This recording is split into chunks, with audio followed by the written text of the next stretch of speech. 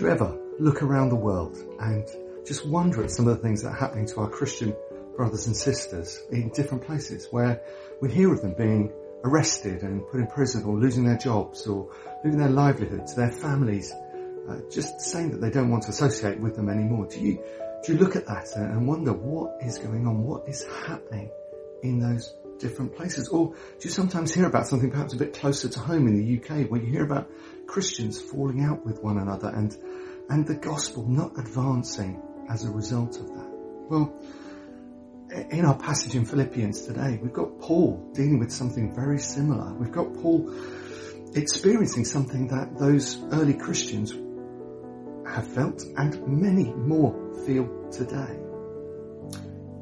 Firstly, Paul is looking at the gospel advancing no matter what happens to his circumstances. He's in prison. He appealed, if you look back in Acts 26, he appealed to Caesar, as was his right as a Roman citizen, to hear his case, to hear the charges that were against him.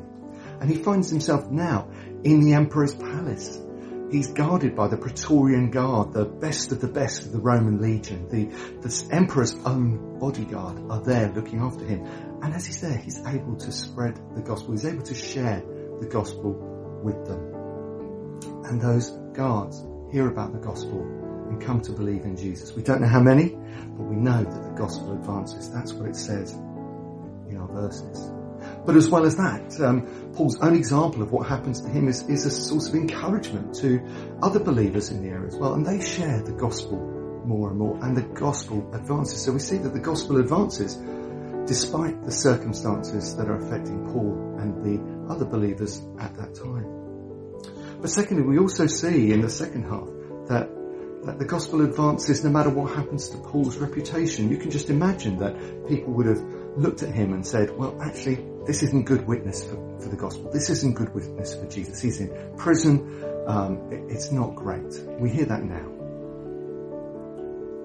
But Paul doesn't mind that these other people are saying these things about him. These are true gospel ministers. Don't mistake that these might be false teachers. The ones that Paul is referring to here are true gospel ministers. They're just talking about his reputation in a way that isn't perhaps best.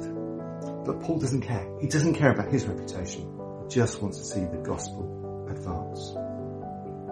And so it's the gospel advance that matters in these verses. It's the gospel advancing that is what Paul wants to see. And I wonder what that says to us today. What do we want about the gospel? Do we see our brothers and sisters being persecuted abroad and think, actually, the gospel is still advancing? It might help us in our prayer life there. It might help us to pray well for our brothers and sisters, that while they're going through all these things, we can see the gospel advancing. Or it might be for us. What are the things that perhaps we might not feel the persecution, we might not be arrested, but actually are there things that squeeze out the gospel work that we might do? They might be really good things. There might be some of the social justice things that come from being a Christian and having a heart for this world.